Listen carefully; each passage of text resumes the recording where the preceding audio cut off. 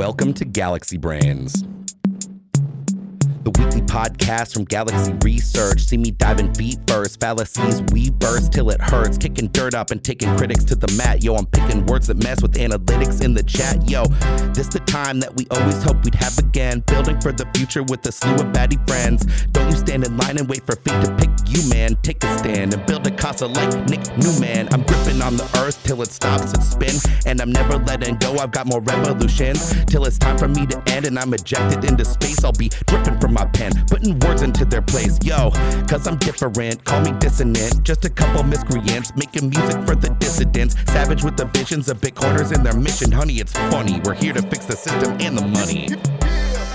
As always, I'm your host, Alex Thorne, head of firm-wide research at Galaxy Digital. Thank you for listening to Galaxy Brains. We have a great show for you today. As I said, Nick Neuman, CEO and co-founder of Casa, he is our guest. We're going to talk with him about collaborative custody and their new product roadmap. It's really interesting stuff. And of course, we'll check in with our good friend Bimnet of BB from Galaxy Trading, as always, to talk markets and macro.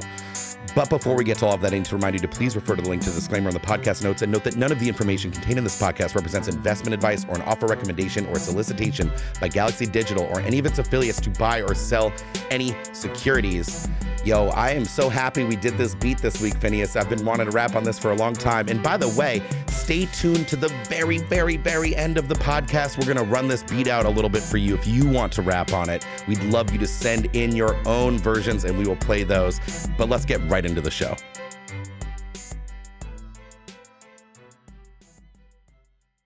Let's go now to our friend Bimnet of BB from Galaxy Trading. As always, Bimnet, great to see you. Welcome to the show. Thanks for having me.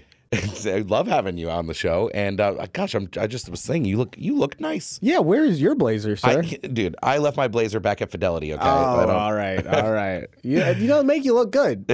So Well, anyway. We are on video, so I guess it does kind of matter to look good. But let's talk about the markets. I mean, I guess we didn't have you on last week, actually, and I have to apologize to our viewers. I told our viewers that Bimnet was on vacation, but actually I was on vacation, and we weren't able to connect in order to do the weekly markets, so we just didn't have it at all. Yeah, I don't take markets never sleep, obviously. So he was here in the waiting in the wings, but I was like in a line at Disney World, so I was unable to do it. So yep.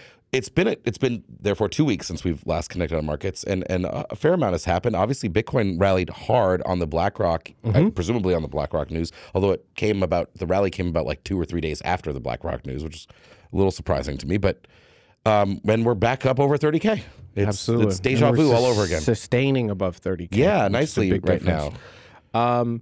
So high level, I do think the BlackRock ETF application is a significant market catalyst, and that as people start to price in a greater probability of approval, Bitcoin's prices should definitely move higher. We've seen the impact of what a spot ETF can do, or rumors of a spot ETF, hence the 2021 rally, et cetera, and how much gold moved after GLD. There's tons of good arguments to be made as to why Bitcoin's got to appreciate a lot more if a ETF is going to get approved, or if that probability is inching higher. And I think it's on magnitude, it's an order of magnitude higher than most people are thinking about it right now, right? Like, you're talking about the world's largest asset managers coming into the space. There are more applications for Bitcoin ETF than I can count. And each one of these ETF providers is going to have an incentive to market this product, get more AUM into it. It's a higher fee product to begin with, and it's got a really great story at the moment.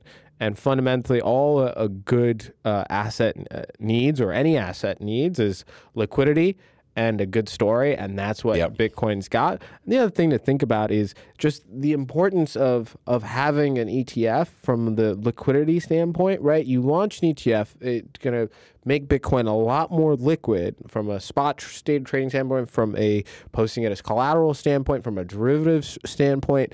And the more liquid something is, the more institutions can take a look at it, the larger positions that they can hold. And so it's one of those things that becomes self-fulfilling or self-reinforcing, where, as liquidity grows in the product, like, more and more folks can jump in it, and that'll help Yep. more and more folks jump in it because as more people come in, there are more dip buyers, vol goes down, vol of the asset goes down, people can allocate more.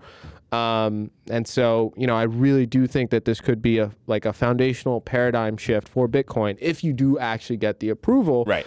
And what we're doing now as market participants is basically trying to figure out, what the distribution of Bitcoin is going to look like, or what it looks like given the information that we have at hand. And if you start placing like higher probabilities of an ETF, your value for Bitcoin is going to start. Your expected value for Bitcoin right now is going to start climbing a lot. It's interesting. Senior litigation analyst at Bloomberg, Elliot Stein, pegged the likelihood that the SEC would lose to Grayscale in their lawsuit over the GBTC conversion at 70%. So they're guessing 70% likely that Grayscale wins that case. Now, whether that results in you can win a court case without like getting the outcome you want. Like you can nominally win, but like the precedent doesn't actually like.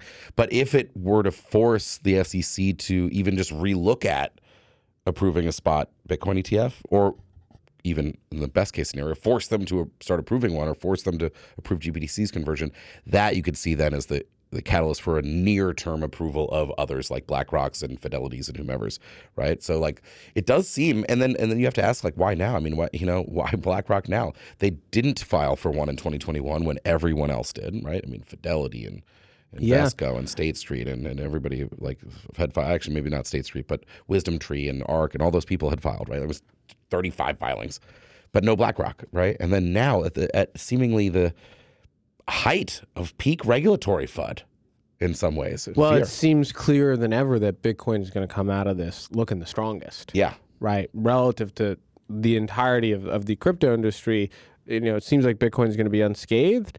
And if you're one of the world's largest asset managers or anyone that manages any real money, and it looks like there's a clear winner in crypto and you've got clear regulatory framework around it, then it just opens you up for business. And what they see is a business opportunity, right? They clearly view it as an asset that's probably going to go up, that's going to have tremendous trading volume, lots of interest, and it's a product that's been around for over a decade now. Right. It ain't going away.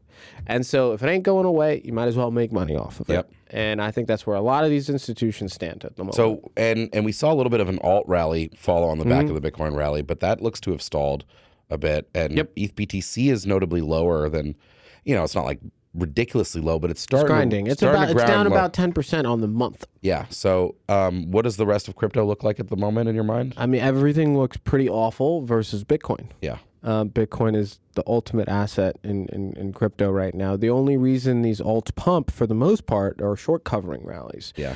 Nobody is fundamentally being like, I need to get long some of these protocols. I need to get long optimism with an insane like unlock schedule. And like new money, right? Yeah. I need to get long, Polygon, Solana, these things that the SEC is clearly deeming, securities. Is mad about, right? Like, wait, I need to get long another new L1 blockchain. Catalyst like, wait, is not there we need for more that. block space. Like, there is no story. And you really mentioned too, there's some base effect here happening too, right? If something's down like 98% on the year, or on it moves up $1, it might be up like 100%. And so like people are like, oh my God, look at these alt moves. No, step back. Like if Solana goes from, $15 to $16, yeah, it's a reasonable percent gain, but remember we came from 200, bro. So what else are you looking at then in macro and in markets right now? I mean, what's the data been looking? Anything interesting that stands out to you? There's so much, to be honest. My favorite thing right now that I've been looking at and keeping track of is China and dollar CNH. The thing is just gapping. Their currency is depreciating like crazy. Their economy is in shambles. They've got a looming like youth unemployment crisis. Really? And they're cutting interest rates and engaging in easy monetary policy, while the rest of the developed world is doing the complete opposite.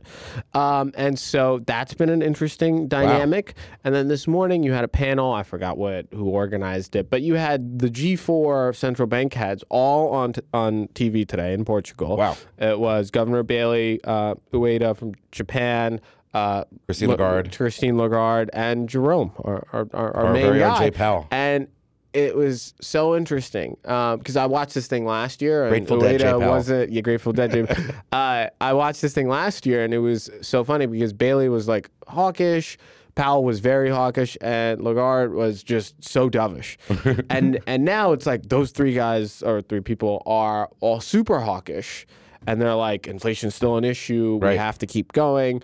And then you've got the Japanese guy still stuck at negative interest rates and having yield curve control with 4% inflation. What does he say? Being like, we still think that, inflation is lower, and like they're concerned about the risk. We're going to wait to see how it develops in 2024. Outlier. We don't know. Total outlier. I mean, it was just so traumatic. But literally, I kept thinking about it. I'm like, that's the reason I'm long Bitcoin, because you've got a reckless BOJ with a money printer that they try to solve everything with. And even when they're hit with an issue that every other academic across the world says that you're supposed to tackle, right? Like, what did the ECB do? The crazy dovish ECB, BO, all of the EM, right? All of these crazy academics, right, were like, what is the appropriate policy response to high inflation? And they were like, raise interest rates. And these guys are still stuck at negative rates. Yeah. Makes absolutely no sense. And then the other thing is like, I've seen these central bankers before, and it's like their true colors are they're addicted to the money printer. Like, it's like every single, like, I keep thinking about it. It's like they were talking about, our policies coordinated? Yeah, they're coordinated. These guys all talk, etc. But fundamentally, you know what holds all of these things together, right? It's the U.S. dollar, and what holds the dollar together is the fucking money printer. We are going to backstop everything. If treasuries go crazy, we're going to buy a crazy amount of them. Oh, if dollars funding goes crazy, here's a swap line to every single bank. Oh, if you can't fund your munis, here's a lending facility. If your bank is going, if there's a bank run, yeah, we got, this facility where you can borrow at par. You can take a bond at 20 cents and borrow $100 versus that. Like, it is absurd. The entirety of money is backed by the full faith and confidence in the U.S. to print money and people to accept it, because the U.S. has got, we've got a good ships printer and nukes and shit like that. Yeah. Anyway, I love it. Going this on is a great. tangent. Bimnet Abibi from Galaxy Trading, as always, my friend. Thank you so much. All right, thank you. Let's go now to our guest, Nick Neuman, CEO, co-founder of Casa. Welcome to the show, Nick. Great to have you. Thanks, Alex. Great to be here. Yeah, so I've been wanting to make this interview happen for a long time. Yeah, you text me once a month and say, "Hey, are you ready for a podcast yet?" I do, and I've known you for quite a while as well. I've been a user of Casa for a long time as well, so I'm really excited to have you here. Let's start right off the bat. What is Casa, if our audience is unaware? Yeah, so Casa makes it easy for people to simply, safely hold private keys. And those private keys store their money right now in the form of Bitcoin and recently added Ether. And so, we saw when we started Casa 5 years ago, we saw a problem, which was that you could either trust a custodian with your crypto, which has lots of problems, or you could try to hold your own keys, and people were losing money left and right because they were making mistakes. And so we've really focused on making it as easy as possible for everybody to hold their crypto in a safe way while holding their own keys. And so that's the gist of what Casa is in a package, making private keys easier for people. Yeah, and on the ground, right? It's you have a great mobile app. Makes it really easy. Is it for iPhone and Android, or just on both? Both. Wow. It's both, and it integrates with Ledger, Trezor, Cold Card, all the different hardware wallets. We actually integrate those, so you've got So I use a Cold Card with my Casa 2 of 3 multi-sig or multi-key account. But I guess for the Ethereum edition of ETH, can Cold Card work for that? No, so Cold Card doesn't work for that. So that's one of the things that we handle for you in the product. I add that, if I had been using Ledger or Trezor, which obviously support Ethereum, for my existing Bitcoin vault, and then I add the ETH vault, I can use the same? You can use the same key. Is that advised? Yeah, if the key supports both, then that's great. And we actually would suggest it because simplicity is the best thing you can do with your security. There's so many people that are trying to set up all these different things. They've got this treasure map of where their keys are and trying to get real smart about it. And then they don't think about it for a year, and a year later, they've forgot a PIN or something like that, and they've lost money. So some have described this business model or product design, I guess, as collaborative custody. I've heard that in the past. We can debate whether that term is totally accurate, but why is that? What is it like that they're saying? How is this different than just using a hardware wallet by itself? Yeah, I think collaborative custody is one way to describe it that's like kind of hits on it. Sometimes we'll talk about shared security, but the biggest thing to think about is custody on a spectrum for crypto and for Bitcoin and Ether specifically. And so you've on the one end got a custodian, which is very much like the legacy financial system. You're just totally trusting somebody else to hold keys for you and hold your Bitcoin with those keys. And then on the other end of the spectrum, you've got full self-custody, maybe on a single hardware wallet or in a mobile app or something like that. And that's where you're holding the keys and you've got full responsibility. If you lose a key, you've lost all your funds. Right. And so those were what existed before Casa came around and made multi-sig is what it's called, but we kind of started talking about it as multi-key wallets or vaults. And that is using multiple keys, sometimes held by different parties, to secure one pool of funds. So with Casa, as the simplest example, you've got one key on your phone, one key on a hardware wallet, and then one key that's actually held by Casa. And so you need two of those three keys to spend funds. And if you lose your hardware wallet, for example, in the old world model, you're SOL unless you have your seed phrase and can recreate it and all that. With Casa, you still have the key on your phone. You still have the key held by Casa that you can always count on. And we can actually help you recover your wallet and recover your funds. And so that's where you get into this shared security model where you still have full control. Casa can't move funds without you. We're only one key out of the three or one key out of the five at our higher security plan. Right. But, you can fall back on us if you make a mistake and use us to help recover your funds. Yeah, I love it. I also love the fact that I don't know if I'm not an expert necessarily in like hardware wallet usage or Bitcoin security design, but one thing I love about a multi-sig setup is that I don't feel the need to keep the seed phrase lying around for that even in that 2 of 3 setup. Yeah, it becomes very much a more of an optional thing for people. And what we found when we were first creating the product is just people were scared of holding seed phrases. They're like, I've got this 24-word piece of paper. What do I do? And it is the private key. Like it's if a very finds vulnerable that, piece of paper. Like, you're done. Yeah. And so they don't know how to save that securely. And honestly, that job is much better done by the hardware. And when you have to go write the seed down on a piece of paper, you're putting a private key somewhere that is not protected by hardware meant to protect private keys. And so with the Casa setup, you can, because it's not so important to restore a single key if you lose it, it's not as important to keep your seed phrase. Some people still prefer to keep it because, which is fine. They want that extra level. They feel of security. They feel comfortable securing it themselves. And that's totally fine. But we think that most people will not use seed phrases when we get to, mystical mass adoption of Bitcoin. I like it. I like not using it. The reason, of course, you have the seed phrase and you would keep it around is for redundancy, right? If you break or lose access or lose the hardware wallet itself, you can just use the seed phrase to reconstitute the whole wallet in a different device or on a different piece of software. Yeah. But in this case, with a multi-sig setup, you have other redundancies, right? Like if I lose, break, or lose access to my hardware wallet, then I still have the key stored in my phone's secure enclave. Yep. And I have Casa. So then I just say, hey, Nick, like I lost this hardware wallet, but I've got this other key. Like we have to collaborate together to build a new wallet with I'll get a new hardware wallet, whatever. So I have other redundancy, and that I like that redundancy of the other device and the company to work with.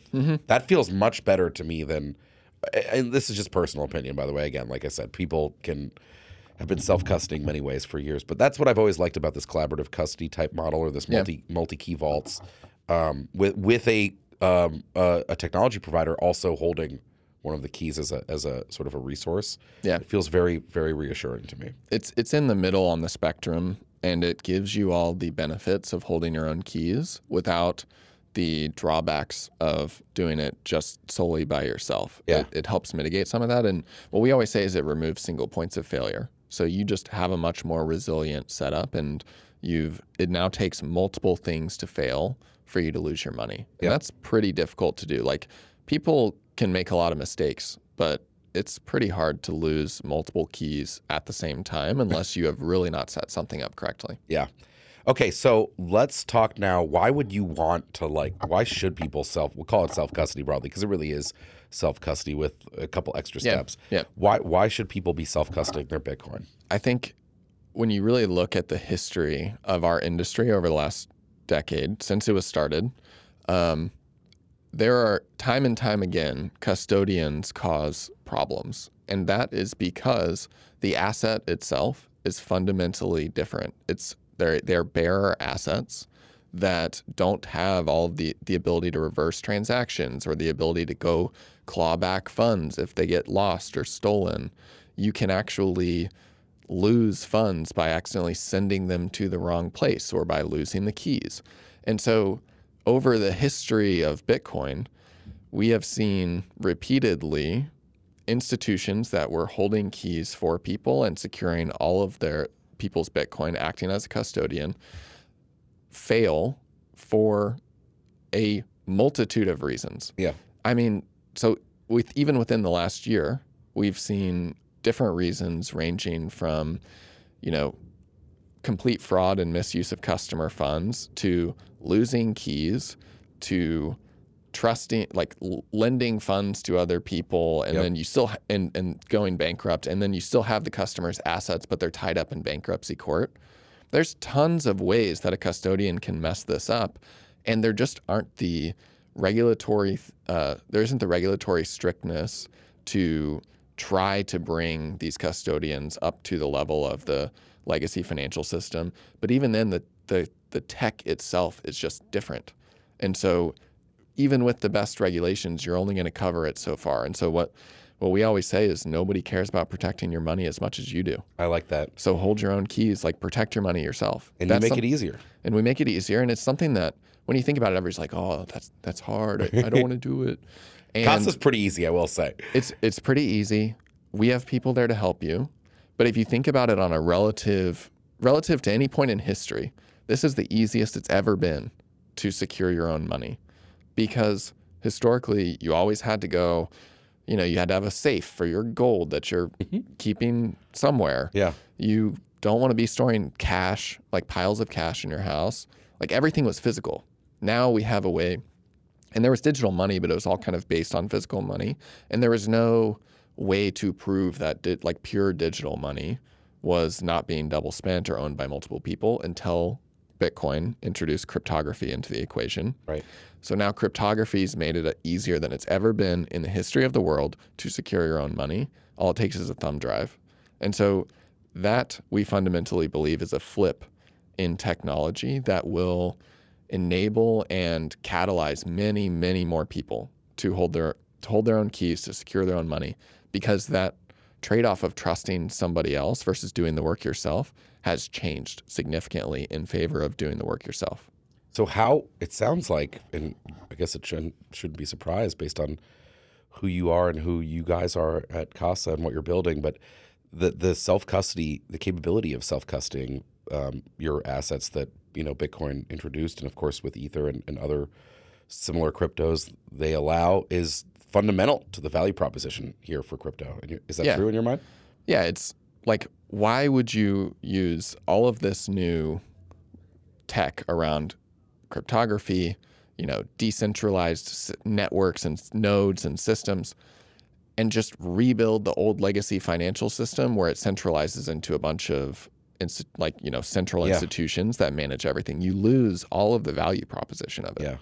And so I think to the people that really understand the tech, the value proposition is not about the speculative casino of trading a bunch of assets and trying to make more gains in fiat terms. Yep. The value is trying to build a system that is more distributed, puts control into the hands of individuals and lets people actually have that control over their money.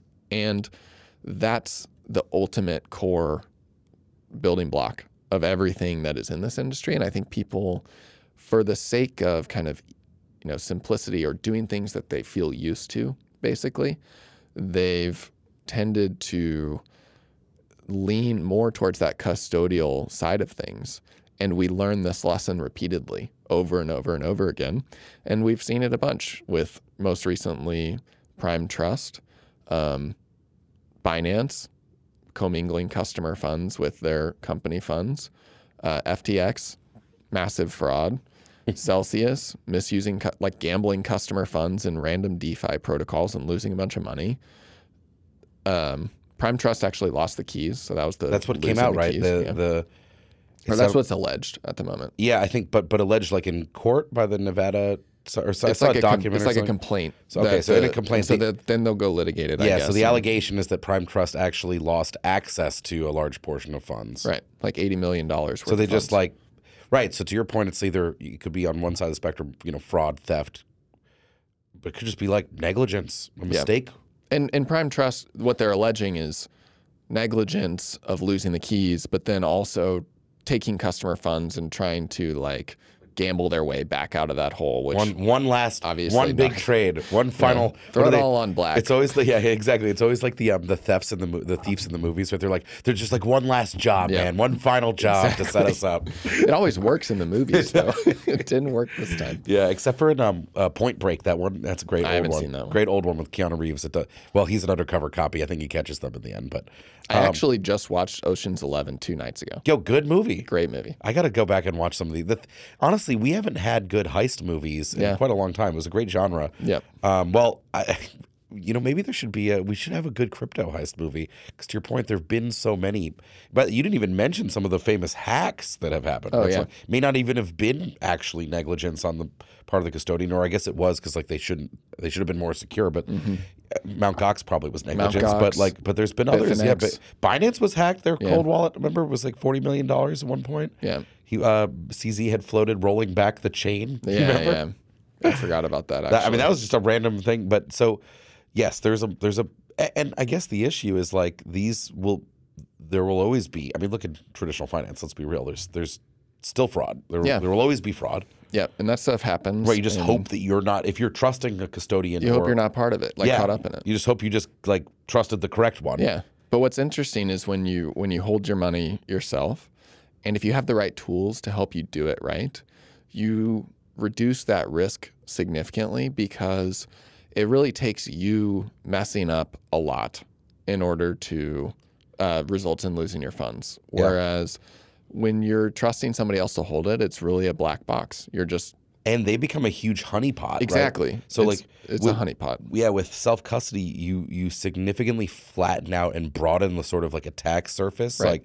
Becomes much more difficult. You'd have to be specifically and individually targeted. Exactly. Basically. Mm-hmm. And you could be. I mean, but whereas you're much more likely to make mistakes, and with self-custody, you're much more likely to lose funds by making a mistake than by theft, because the theft is just not worth it. And so when people are putting together their setups, they're thinking okay, I got to protect against thieves, and so I'm going to do this super complicated thing, and that's how they end up shooting themselves in the foot. Mm-hmm. And so that's why we try to help people keep it simple. And Casa is actually protected against multiple thefts. We've had instances where a customer had their house broken into, and their ledger was sitting on their desk, and the person stole their ledger, but that ledger was part of their Casa multi-key 3-key vault. And so they couldn't get any funds.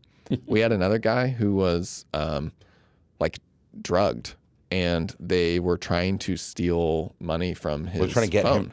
Yeah. And so they were getting him to log into Coinbase and that kind of thing. And he was drugged, so he did it. And then it didn't matter because his stuff was in a multi-sig. Yeah, and Casa, he didn't have the hardware wallet on him or whatever. Right. And it's he couldn't even do it if he wanted to. Yeah. And so that's where having the right tool with self-custody can really help. And for the most part, like you were saying, that attack surface is spread out so much that there's no honeypot to go after. And so it reduces the overall systemic risk in general. Love that. And if you're the type of person that is worried about being targeted by an attacker because you do have enough funds or you're a public person or something like that, like we actually have a higher security tier that is a 5-key vault. It's more keys. You distribute them geographically, and we've got a client service team that has like all of the all these emergency protocols that we set up with our customers at that level, and we really are very familiar with serving that type of client. And so for those people, there's a solution too. Love that. So anyway, I think it's something that we've put a lot of thought into this, and I think it's something that people can feel more comfortable and find that it's easier than they thought it was if they just give it a shot. Yeah. So Bitcoin is the largest asset by network value is usually what I say, which is a semantic joke on market cap. Right? Yeah. Ether is the second largest, but the Ethereum ecosystem is quite large if you include all the tokens and all the NFTs and whatnot. Casa just added ETH, right? So for 4 years and 9 months or so of Casa's 5-year life, you could only store Bitcoin there, but now you can store Ether. Yeah. In an adjacent vault with similar setup and I'm assuming customer service and stuff. What drove the decision to add ETH, to add anything, but then Ether specifically and say not, I don't know, like Solana or something? Yeah. And what's the reaction been so far from your client base? I mean, the biggest driver of it was our customers.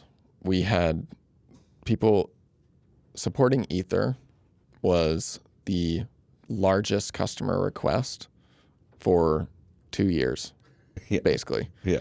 And during that time, we knew we didn't have the resources to do it right, because as a security company, we really want to make sure that when we do something, we're doing it to the level of quality that we want it to be at from both a security perspective and from a usability perspective. And that bar for us is much higher than it is for most companies in our industry. And so we really wanted to stay focused on Bitcoin as the biggest asset by network, whatever you said. Network value. Network value.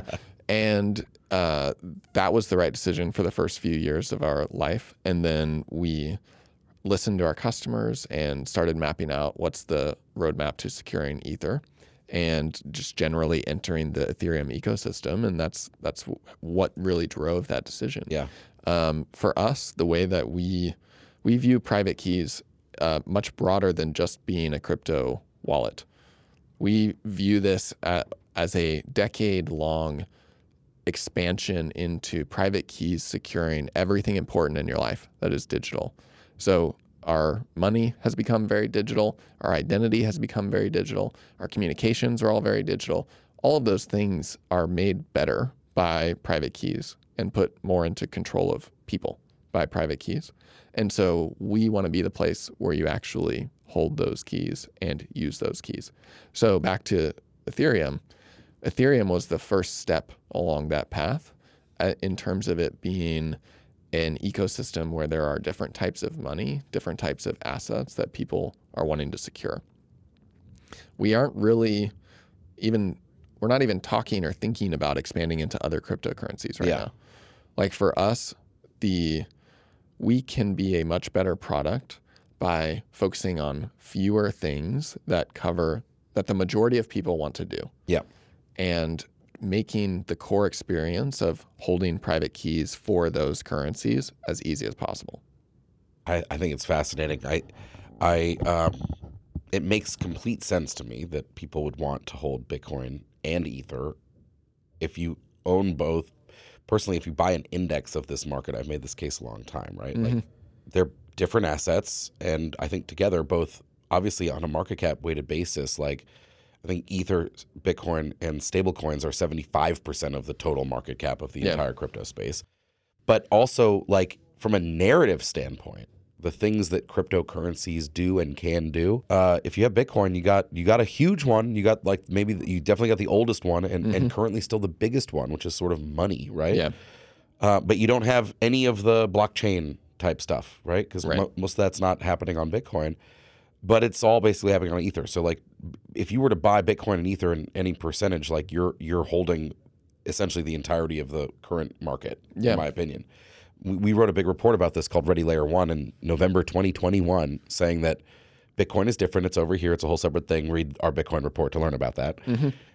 But general computation blockchains, it's Ethereum's game to lose. Yeah, totally. It's Ethereum and a bunch of competitors. Yeah. So it makes sense that you would add that, and that people would ask for it. I'm interested in particular also about when and where is it on your roadmap to add NFT custody support into there? Yeah, so I think we think that is a natural addition to what people are securing, and as you step into the Ethereum ecosystem, people expect that not only will they be able to store their Ether with you, they'll be able to store their token, ERC20 tokens, their NFTs. And so that's something that is more of a win than an if in my mind. And it's something that we're really listening to our customers to see what are the most important things for you right now to be doing. And that includes Bitcoin. Like there are things we could be doing with Bitcoin right now that we are very excited about. I've bothered you over the years about some Bitcoin product improvements. Some of the stuff that people are doing now with Miniscript, though, but like time locking, super interesting. Time locking within the Miniscript context. Cool time locking stuff would be fun.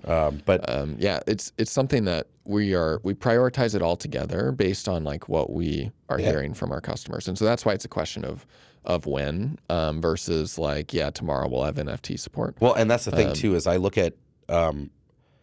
I raised this partly because some of the plebs on Twitter, the Bitcoin only maxis, really mostly, I mostly saw like relatively unknown smaller accounts complaining about this, but saying, "Oh, Casa's added Ether. They've added the Great Satan, like or whatever, right? They're no longer like a Bitcoin only company. I'll never use them." And of course, none of these people used Casa anyway.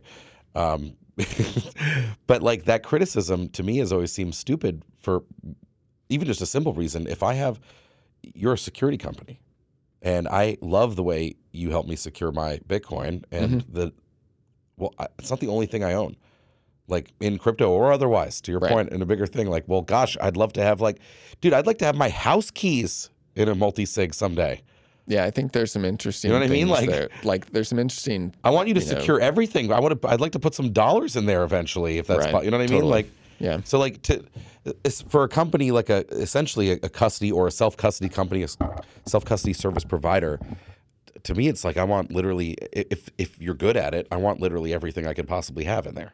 Yeah, and on the one hand, I think we're lucky to work in an industry where people get so riled up. Passionate, that's the word I was looking for. Yeah. People are very passionate about what we're doing. And so in a way, we're lucky there because, it feels different than building a calendar app or something like that people aren't super pissed when you add a new thing to it. It's true. And so in a way, we're lucky there. And then I think it's a benefit and a curse where sometimes people get upset with you when you do things. But we were very strongly guided by our existing customer base in this. And and when you look at some of the things from a more market perspective, like in terms of what you were saying earlier, like the market caps, and then also ecosystem. There were surveys that were, I think, suggesting about 80% of people that own crypto hold both Bitcoin and Ether. And so it's like, how are you going to cut out that? So many of those people want the simplicity of storing both in one place. Yeah. And that before Casa, that did not exist for multi-key vaults. You could not do a multi-key vault for Bitcoin and Ethereum in one spot. Yeah. And so we're the only place you can do that right now. It's awesome. And actually, one of the interesting things I've always I've mentioned about Bitcoin development that stands out, like you don't have an enormous amount of on-chain developers on Bitcoin, even Bitcoin core development, right? We're always trying to get these developers grants. There's not enough of them. I even argue, even though some of the core devs were aware, like they didn't make the masses aware of the implications of Taproot when it comes to something like ordinals, which they could have. And I feel like that would have come out in Ethereum's core development process because there's so many more people working on it. And that's partly because you can't really build on Bitcoin, the protocol, the way you can build on Ether, the protocol, right? Yeah. And that's been by design. And that's perfectly great for Bitcoin. It is. But you know what's I agree completely, and it's by design. And that's why I like Bitcoin in many ways. But it meant that a lot of the innovation that's happened in the Bitcoin world has happened in things like hardware. Mm-hmm. We got the block clock here behind me. Ethereum, like hardware wallets, security stuff, none of it's as good as the Bitcoin side. And so that's one of the things I'm really excited about here is bringing the Bitcoin security standards to Ether, because I don't even know of anywhere easy or good to store Ether on a self-custody. I know that like Trezors and Ledgers can you can do it on a hardware wallet. But it's like most people are just in MetaMask. Right. Even without a hardware wallet. The vast majority. I think a lot of people have been onboarded to Ether through MetaMask, and I think that that's something that is MetaMask is great for what it's meant for. And even they know, like even the MetaMask team is like, they want to help people be as secure in their self-custody as possible, and then use MetaMask as that gateway to the rest of the ecosystem like you're supposed to. Right. I think it's just that the Ethereum user base compared to the Bitcoin user base has much less experience in security, I think. And so bringing them a product like this, I think, is going to have a lot of impact. Yeah. And I think it's a mindset shift for people. And there are some things that will work differently between the Bitcoin and Ethereum ecosystems from a security perspective. But we've done a lot of work to really make it feel like a unified experience between the two, and to bring as many of those security properties from Bitcoin as we can over to the Ethereum side of things. Really cool. Well, what else do you have going on at Casa, though? So what's the next? Is it building out ETH? What's the next big push? You just launched this ETH thing. We just launched Ethereum support. So we are working with customers through adding. So a lot of these existing customers in particular who'd been asking for it are like, okay, now I'm ready to get set up. Let's get set up. Yeah. And I kind of touched on this earlier, but one of the big benefits about being a Casa client is if you want to, you can get on the phone with us and do a video call where we will help you set everything up. It's great. So that you know that you're doing it right. And so right now we're just booking up the calendars with people, making sure that they can get their Ethereum vault set up right. And that's been super exciting, and we're getting feedback from people, and so then we're thinking about what comes next, and there's all the things within the Ethereum ecosystem that are interesting. I think staking is something that is currently most people do this in a centralized way. They're going through Coinbase or something like that. I mean, even if they use like Lido, which is a more decentralized way of doing it, like between the user and Lido, it's still centralized. Yeah, exactly. Yeah. And so one of the things that we're thinking about is how can we bring that more to the roots of like the user having control over their staking with their keys, but not make them run their own node. Yep. There's some interesting ways that we can do that. We're talking to some people about that. On the Bitcoin side of things, we are excited about some of the things that have been enabled with Miniscript. Yep. I think that's bringing programmability to Bitcoin in a way that hasn't really been there before. And it's something that Miniscript itself has been around for a while, but the hardware wallets just started supporting it. So Ledger just started supporting it. Coldcard literally added support like last week or something like that. And so there's definitely it's a bit of a path to get there, because it's a complex system. And we want to take the same kind of care with that we have with the other things that we've built. And but that's something that we're excited about, and something that we see as a way to take the Bitcoin security side of things to the next level. Love it. Nick Neuman, co-founder, CEO of Casa. Congratulations on the new launch. And thanks for coming on Galaxy Brains, my friend. Thank you. Glad to be here.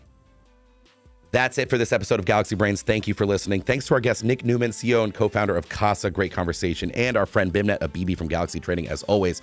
Have a great long weekend for 4th of July. Hey, like I said at the beginning of the show, stick around to the very, very end of the pod if you want to hear that beat again. I would love it if some of you would rap or sing on that beat and send it in to us at research@galaxy.com. We would feature anything that you did. Have a great long weekend.